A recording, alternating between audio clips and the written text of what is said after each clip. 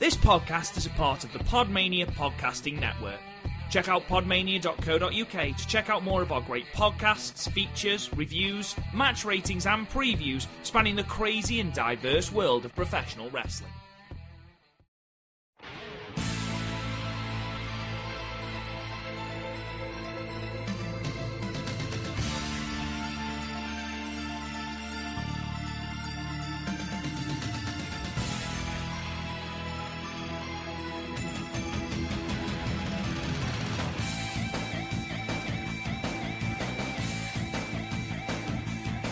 Hello everyone and welcome to the Young Lion Cast, your fortnightly audio source of all things New Japan Pro Wrestling right here on the Podmania Podcasting Network. I'm your host, Rob Good, and I'm joined as ever by Chris O'Brien. How are you, Chris?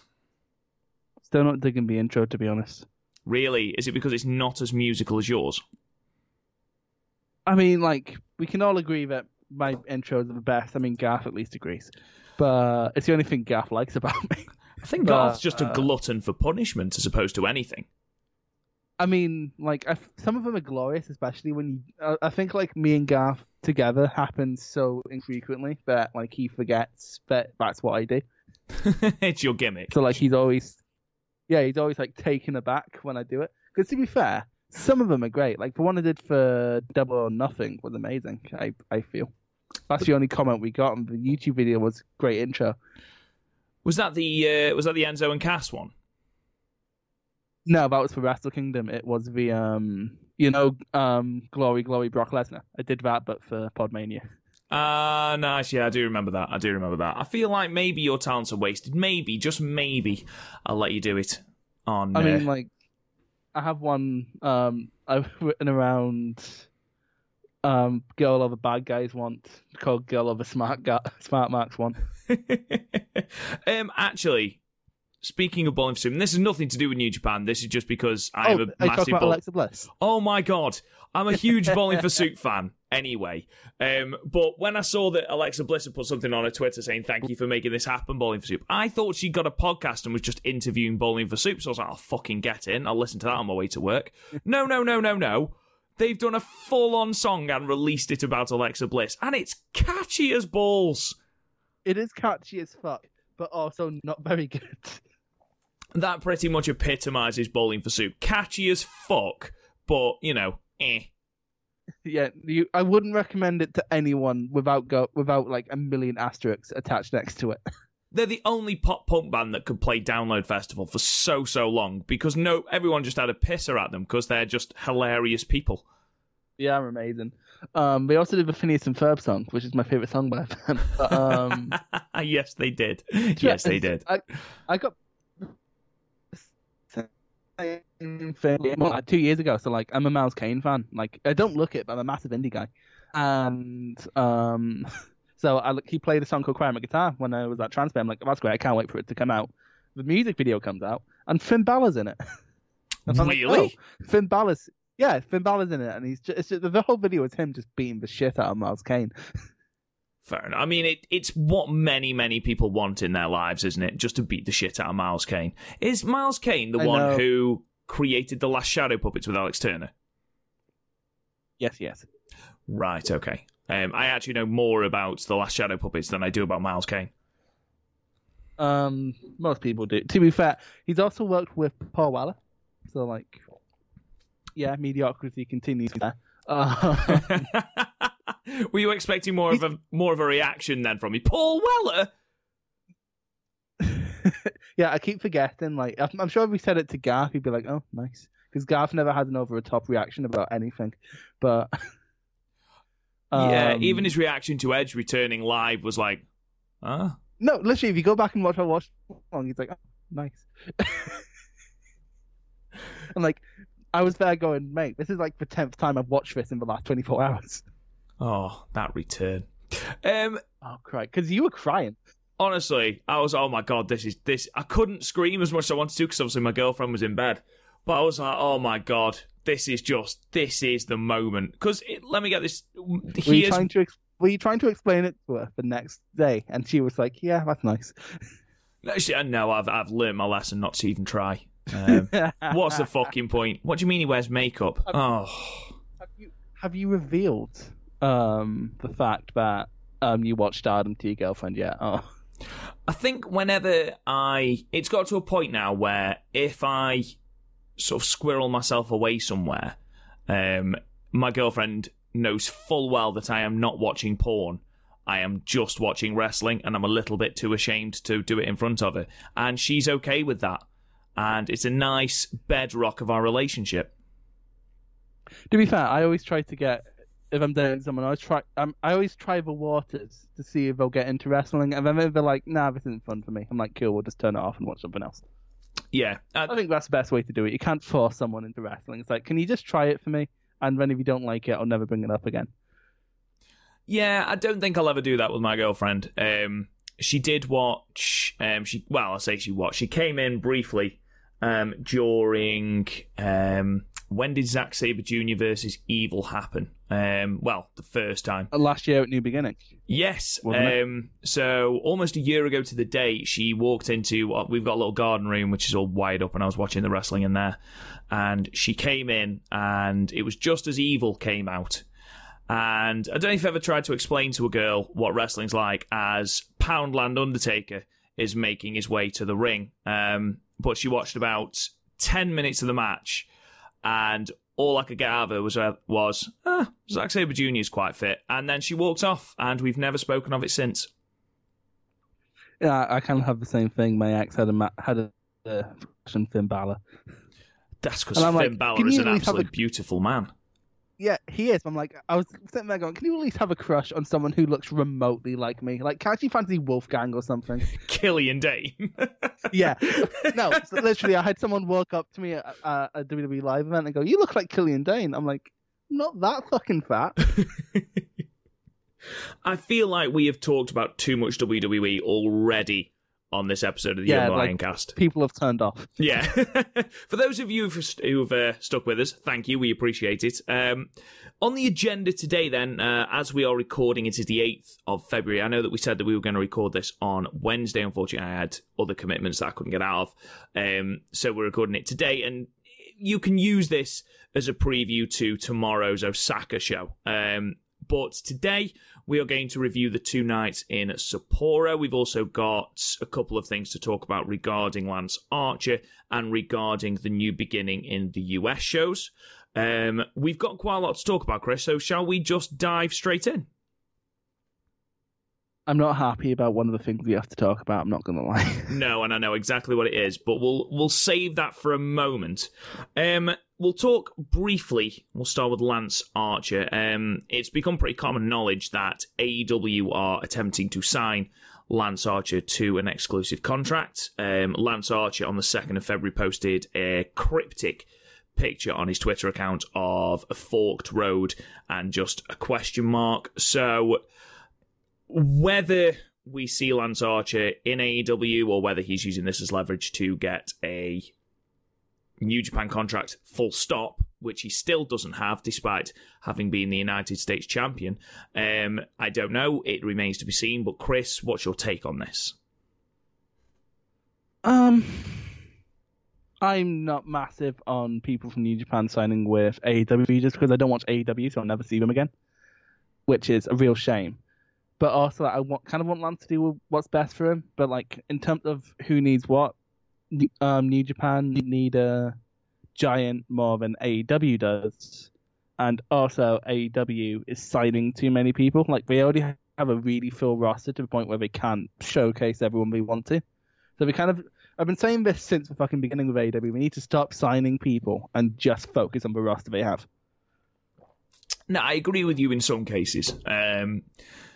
However, you are trying to create a buzz around your product, and one way to create a buzz around your product is to sign new people. Well, Lance Archer, I don't think if Lance Archer were to sign with AEW, he wouldn't be pushing for their heavyweight championship. I don't think he would ever be classed as that sort of talent. But then again, you can argue in New Japan he's never going to touch the top titles there either. So, you can see sort of what people are saying. I think the main thing for me regarding Lance is not getting any younger. Lance is 40. He's had a breakout year this year, an absolutely outstanding year, an outstanding G1, Really, really good run with the United States Championship.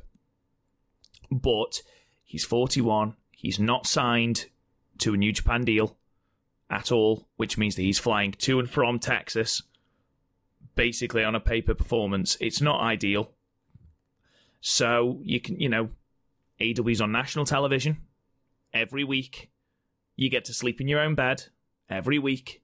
You haven't got to put up with the jet lag and everything of the Japan grueling tours. You're wrestling once a week and you're getting, relatively good money. So I don't want to see Lance go. I think Lance has got a lot to offer New Japan. Whether New Japan think this is a big loss for them, I don't know. I think it would be. I think he would be in this year's G1 Climax. I think he would have a really good New Japan Cup. Whether he gets a deal like Moxley or Jericho where they can do New Japan shows as long as it doesn't clash with the AEW schedule, I don't know. I think that'll probably be the best of both worlds for Lance. It's just a shame that even after holding a championship, he does not have a New Japan contract. And I know that's the same for Tangaloa as well, who, despite being a 6-time tag team champion and having wrestled for the company since 2014? 16. It's 16. It's right after it's after Anderson and Gallows left. Of course. He came in. Yeah, of course. 2016. So having wrestled for them for, 4 years now, he still doesn't have a contract. And I just found that baffling. I just don't understand how that works. New Japan will recover from I think they've shown again and again that they will recover from people leaving. It's just a shame. It is just a shame for me. Honestly, with Archer, it probably is best for him money-wise to go to AEW and start saving, because realistically he has another 5 years in the business, 10 if he stops taking crazy bumps around people. But honestly, again, I think he brings more to New Japan than he does to AEW. So on a selfish level, I really, really want him to stay with New Japan, because again, AEW don't need a giant or a monster. We have enough of them. We have Butcher and Blade, but it's more about don't watch the product, so it doesn't immediately come to me.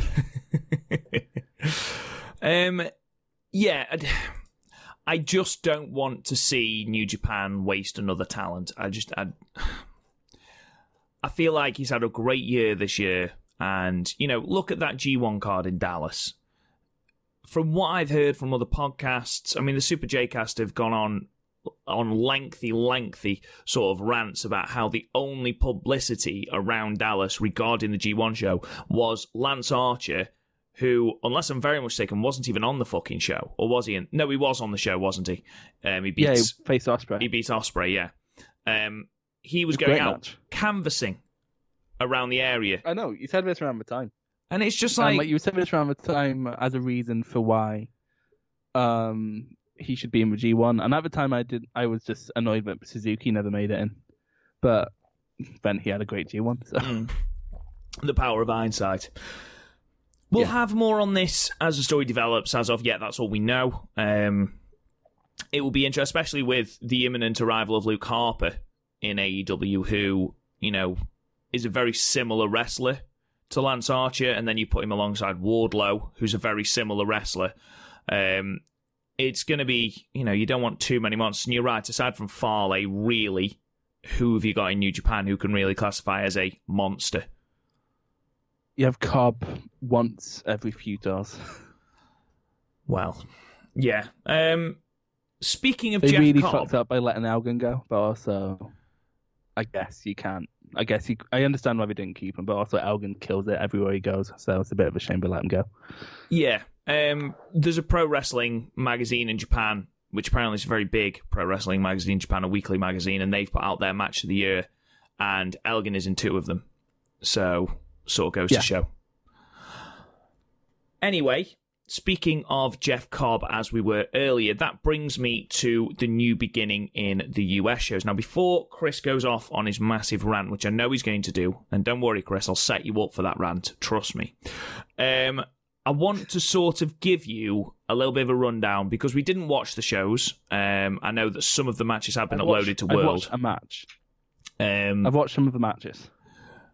What is your take what is your take on the quality and the setup and the quality of the thing? The setup was really weird. Like, they did not do a good job at hiding how small an amount of people were there, and if there was a large crowd, they were not showing that well. There was a fair few empty seats, especially in the balcony from what I've seen. The set was basic, but the camera work was dodgy. Like, despite the fact that we were using actual, it looked like it was filmed on a phone. I don't know how much of that to do with the lighting or whatever, but yeah, it just looked bad. It looked like a poorly filmed indie show. I've seen indie shows better filmed than this, so like, I really don't get how the quality works here. Like, it's an aesthetic that could work if it was shot well. And in terms of like the quality, from what I've heard, the people in attendance enjoyed it, which, if this is just meant to be like a touring brand, is fair enough. But at the same time, the only news coming out of this is bad news. So, well, you alluded to the attendances. Now, I just want to run through some of these for you. The New Japan New Beginning in USA attendances so far. These were Tampa, in which there was 863 people. Durham, 637, Nashville, 560, and Florida, 525. And you might think, well, they did say they were going to do smaller venues, but if I can give you sort of a little bit of clarity on that. Tampa was 863 people, which is roughly 45% of capacity. Durham, 637 people, which was 50% of the total. Nashville, 560, which is about 75%, and Florida, which was 525, was roughly 30%. So in some of these buildings, they aren't even half filling them. Now, if you compare this with Atlanta, which was their bigger show, the biggest show that they were building to on this tour, they were hoping for roughly 1,200 people. They ended up with 855. Now, this is alarming, quite frankly, because you are aiming for smaller venues, hoping to fill these smaller venues. Now, me and you, Chris, on this very podcast have spoken about the way that New Japan do their business, the way they announce cards, really, really close to the date, and just hoping that people will sign tickets on the New Japan brand alone, is not good enough. It will not fly in America. I mean, no, it's not like WWE. It's not like a WWE or anything like that, where it's only an established brand within America. Like, for the most part, New Japan have done spot shows and then have had one or two tours beyond those spot shows, and most tours never do especially good either. And they were running bigger venues then, so there was a reason for the tours not doing good. Like, they were really ambitious, but here we're playing it really, really safe. They're not drawing, and like, honestly, part of that is to do with like what your tour is not headlined by any single championship. It's all headlined by the tag title belt, which could draw, because like GOD are really popular among a lot of Western fans. Like, people, like, we'll get into this when we talk about the match that we're going to talk about, but like, people defend GOD to the hills. So in reality, they're popular, but like, yeah, it was never going to draw. It was never going to draw well, because like, this year, you had more Japanese stars, but they still look. And to be fair, even with the commentators, we have a Colt Cabana on commentary, so they felt like Ring of Honor shows. Two things that I wanted to say, actually following on from what you've just said. On Twitter, the main feedback was the most entertaining. I mean, everyone had fun. That's important to note. Everyone had fun. But the most entertaining was Colt Cabana and Toru Yano. Now, if you're bringing over the New Japan brand and all you're getting is Colt Cabana and Toru Yano, and I know that Kota Ibushi should have been on these cards, and I know Kota Ibushi went down with influenza and couldn't take part. That's fine. You can't do anything about that. You've got to book around that. That's absolutely fine. But the only really, really big New Japan star that was on these cards was Hiroshi Tanahashi. Now, all of those amazing little angles that they set up at New Year's Dash, which me and you raved about, not one of these feuds made it onto the US shows. Not one. Everything set up the New Beginning shows in Japan. Now, for me, this is the inherent issue that New Japan are going to have in running tours at the same time. Because how on earth are you supposed to have Okada, for example, do 2 completely different tours at the same time? It's just not going to happen. And like you said, not one singles championship. There have been 5 dates on this US tour. 1 title defense, and that was the tag belts in the main event of Atlanta. Are you telling me that a juicy, sexy match is a tag title defense with GOD, who, despite, like you say, their real popularity, and yeah, they're great, Tama Tonga, fantastic, but they are not a main event talent. And Juice Robinson and David Finlay, who, by the way, it was David Finlay's home arena, that I don't see that at all. You've got no US title defense. Why on earth is the US title defense? I still don't understand why Moxley got the belt. It's because it's on, yeah, no, exactly. It's because it's on Moxley, which again is going to it's leading to Moxley versus Suzuki, which I'm excited about. But like in terms of what the US belt is for, like you could have put the Nether belt on Moxley or something. Like there's other ways to get Moxley. There's other paths to get to Moxley versus Suzuki, which shouldn't compromise your US brand. Like, and to be fair, I said at the time, this US brand, and I think after seeing this, it sort of confirms it is a bit too late. Like, because a lot of American people, I think they tune into New Japan because it's not WWE, and now those fans have AEW because all those big draws they were initially coming over with, like the Bucks and Kenny and Cody, they're AEW now. So.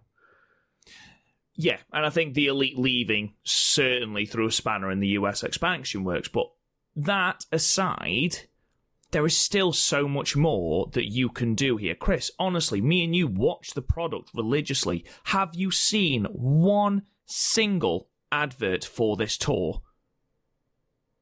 No, like they bring it up, like, oh, this could be settled in America or whatever, but like... No, Kevin Kelly brings it up, Chris, that's it. Kevin Kelly brings it up. For the most part, like America, the last few American tours have felt like afterthoughts. Like that last West Coast tour with like the California stops, like I didn't even remember they were happening. Like I only remembered they were happening when you brought it up on the podcast.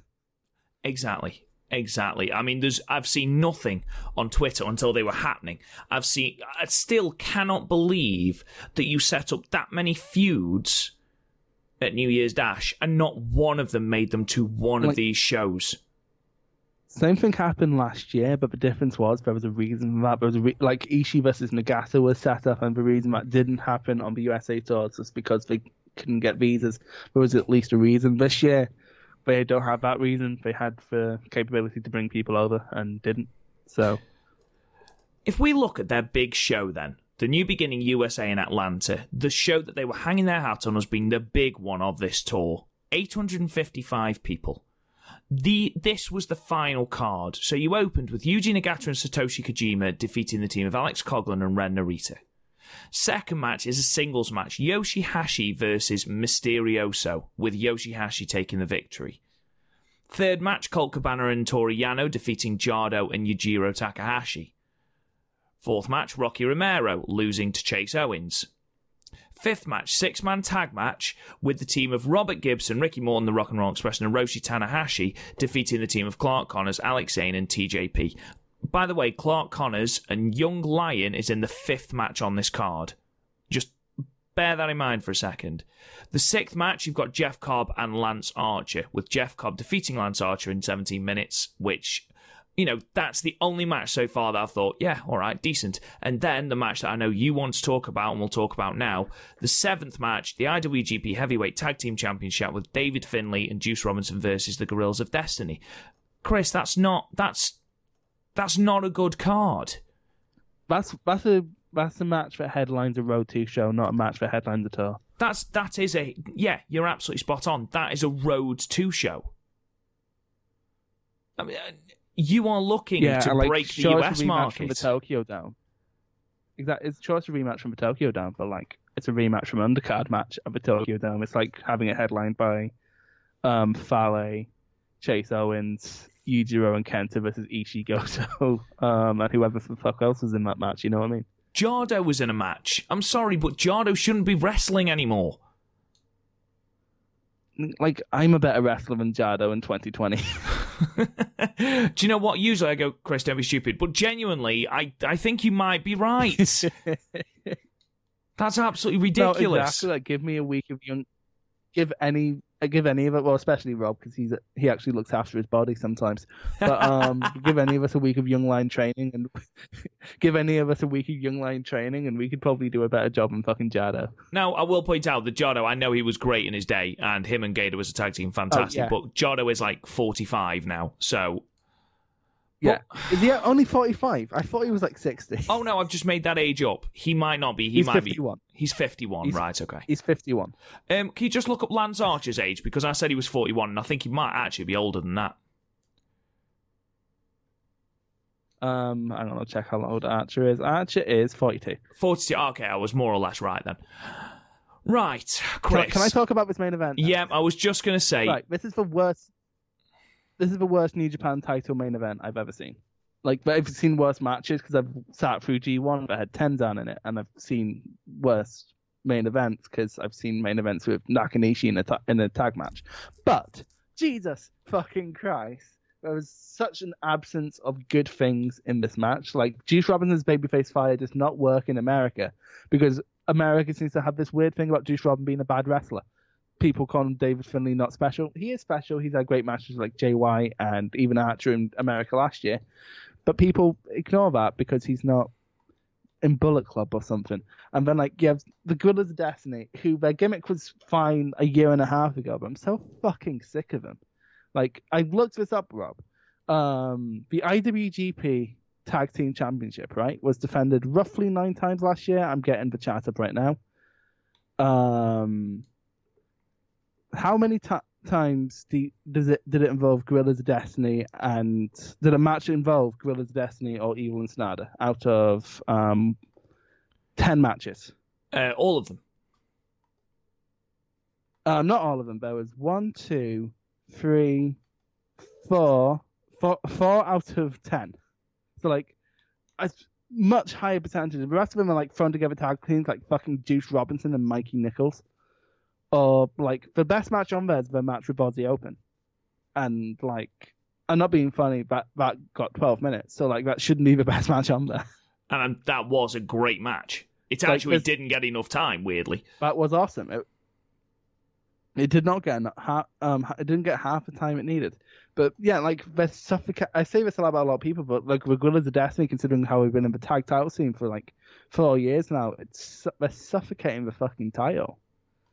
And, like, Rob, you've been watching New Japan for like most of so you've only missed like a year of GOD's run. Can you name one great GOD match that doesn't involve the Young Bucks or Aussie Open? No, I really can't. That's not me shitting on GOD. No. You're absolutely right, Chris. This is me shitting on GOD. I know, but you're absolutely right, mate. I mean... And, like, wait. Go on. And this match was just so paint by numbers. It hurt. And, like, I gave it a low score just because if Finn Juice won, I'd give it a 5. But, like, GOD having the titles back is not good for this division. I don't care if you're going, we need heels to take on fucking Tanahashi and Kota. We don't, because a face versus face match can work. Like, the only good thing about GOD is their theme. Because, to be fair, their theme is absolute fire. The entire problem that we have had with the tag team division is summed up with the result of this match. Yeah. Gato, great as he is as a booker, great as he is at booking that heavyweight division, and great in fairness as he's been in I don't get how he can't put tag team. Exactly, it's a tag team wrestler. I know exactly. I've never understood how because to be fair, this tag division has been goes through spells of being all right. Like, remember 2018, the Bucks versus Evil and Sonata feud? Those matches were great. Those matches were fucking amazing. There was no storyline though. Mostly because, like, there was no real storyline apart from the Bucks being injured. Like, the Bucks sold, which is we only ever seem to do against either the Golden Lovers or LAX. But I don't know, man. This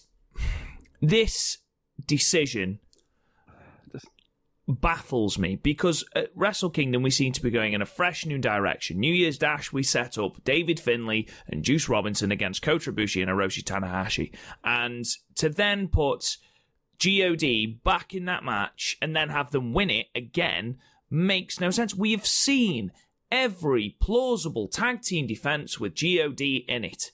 Why on earth would you put it back on them? I know that they are the only recognizable tag team now.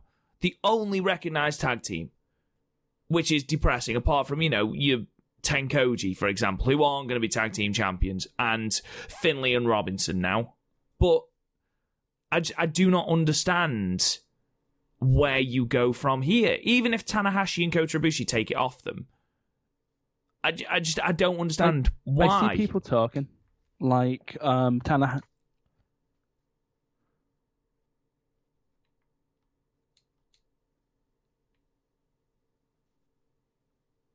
Hello? I see people talking like Tanahashi and hello. Sorry. It's all right. I see people like I see people talking like Tanahashi and Ibushi are going to save this division, but like just them winning it isn't going to save this division because then they're just going to be feuding with God for the next fucking year. There's no teams to have a feud with. No, exactly. And like after New Year's Dash, we saw 3 new teams created in Tanahashi and Ibushi, Shingo and Evil and Ishii and Goto, all of which are really exciting because New Japan's booking around tag team wrestling to hype up singles events should realistically lead to an emphasis on the tag team division. I mean, like, basically, look at